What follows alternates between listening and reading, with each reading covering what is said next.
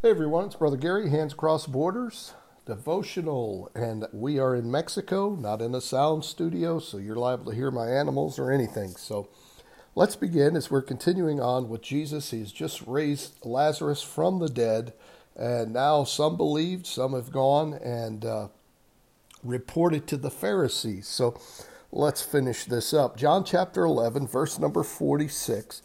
But some of them went their ways to the Pharisees and told them what things Jesus had done.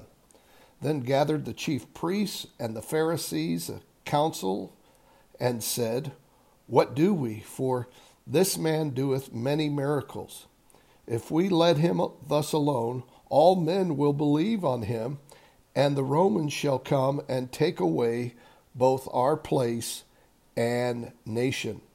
And one of them, named Caiaphas, being the high priest that same year, said unto them, Ye know nothing at all, nor consider that it is expedient for us that one man should die for the people, and that the whole nation perish not.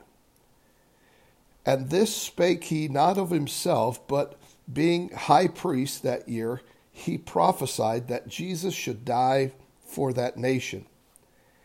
And not for that nation only, but that also he should gather together in one the children of God that were scattered abroad. Then from that day forth they took counsel together for to put him to death. Jesus therefore walked no more openly among the Jews, but went thence unto a country near to the wilderness, into a city called Ephraim, and there continued with his disciples. Now, as we continue this devotional, remember, we're not digging deep. We're just trying to get a few thoughts here to help us along on our day. And so Jesus has just raised Lazarus from the dead. Verse 45, some believed. I mean, how could you not believe? The Bible says the Jews seek a sign. He's given them all kinds of signs and miracles. Even the Pharisees are saying this. But some, they go and they tell the Pharisees, you're not going to believe what happened now. Lazarus has been dead for 4 days. Everybody knew he's dead. You could smell him. And he had to move the stone away. He called them for it. He come walking out in his grave clothes. And now he's taking it off and he's walking around. What do you think about this? And so the Pharisees, they get together and they're saying, what in the world is going on here? Verse 46, what are we going to do with this guy? For this man doeth many miracles. See, he was proven to them. He was the Messiah, and yet they didn't want to believe. First they doubted he was the Messiah. Now they know he's the Messiah. Now they're denying him. And he tells the reason why. Because if we let him alone, everybody's going to believe in him. This is their reasoning, verse 48. And as a result of that, the Romans are not going to be happy, and they're going to take away our place and nation. They're going to take away our power and our following. That is the big reason why they deny the Lord. And that's the big reason in our day and age why people deny Christ. Because if you accept Christ as your Savior, now you put him on the throne of your heart, and he is the one who's in charge.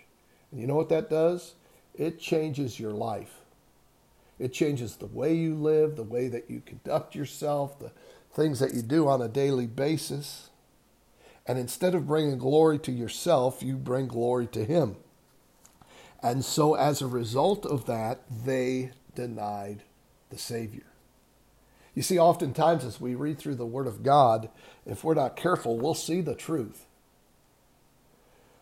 But we say, man, if I really follow that, if I let the Bible be my final authority, then it's going to change my life.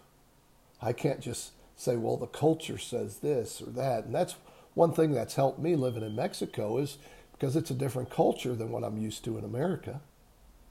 And so wherever you may live in the world, the culture is irrelevant. The standard you and I live by is the Word of God. And what does it say?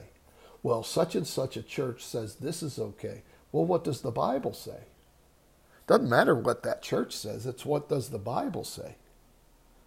You see, the Bible has to be the final authority, and if we're not careful, we'll deny the truth because it's going to radically change our lives. That's the one thing I want to get across today. There's many more lessons here. Verse 51, we have Caiaphas saying, and John says this, he not of himself, but being high priest, prophesied. And so he's showing the difference between the office and the man. The man is corrupt, but the office God is using and telling the truth that Jesus should die for the world. And then later on it says from that point forward, Jesus didn't come out in public because they were trying to kill him. Was it because he was scared? No, because his hour had not yet come. You see, Jesus does things in his timing, not ours.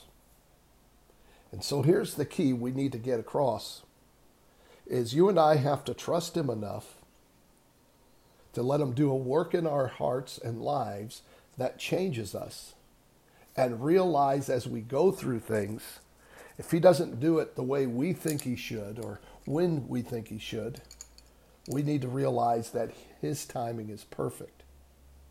That's the key thoughts I want to get across today. When we read the Word of God, are we denying some of the truth, or are we letting it sink in and work? Many people say, well, so-and-so does this, but these folks do that, and they think it's okay, so I'm going to do that. Well, are you basing it on what others do, or are you basing it on the Word of God? That's the key. Base your life on the Word of God and let him work in you. And as a result of that, the Lord will do his work in his timing.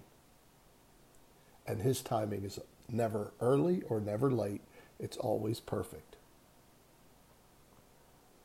Will you trust him? Or will you not? May the Lord bless you.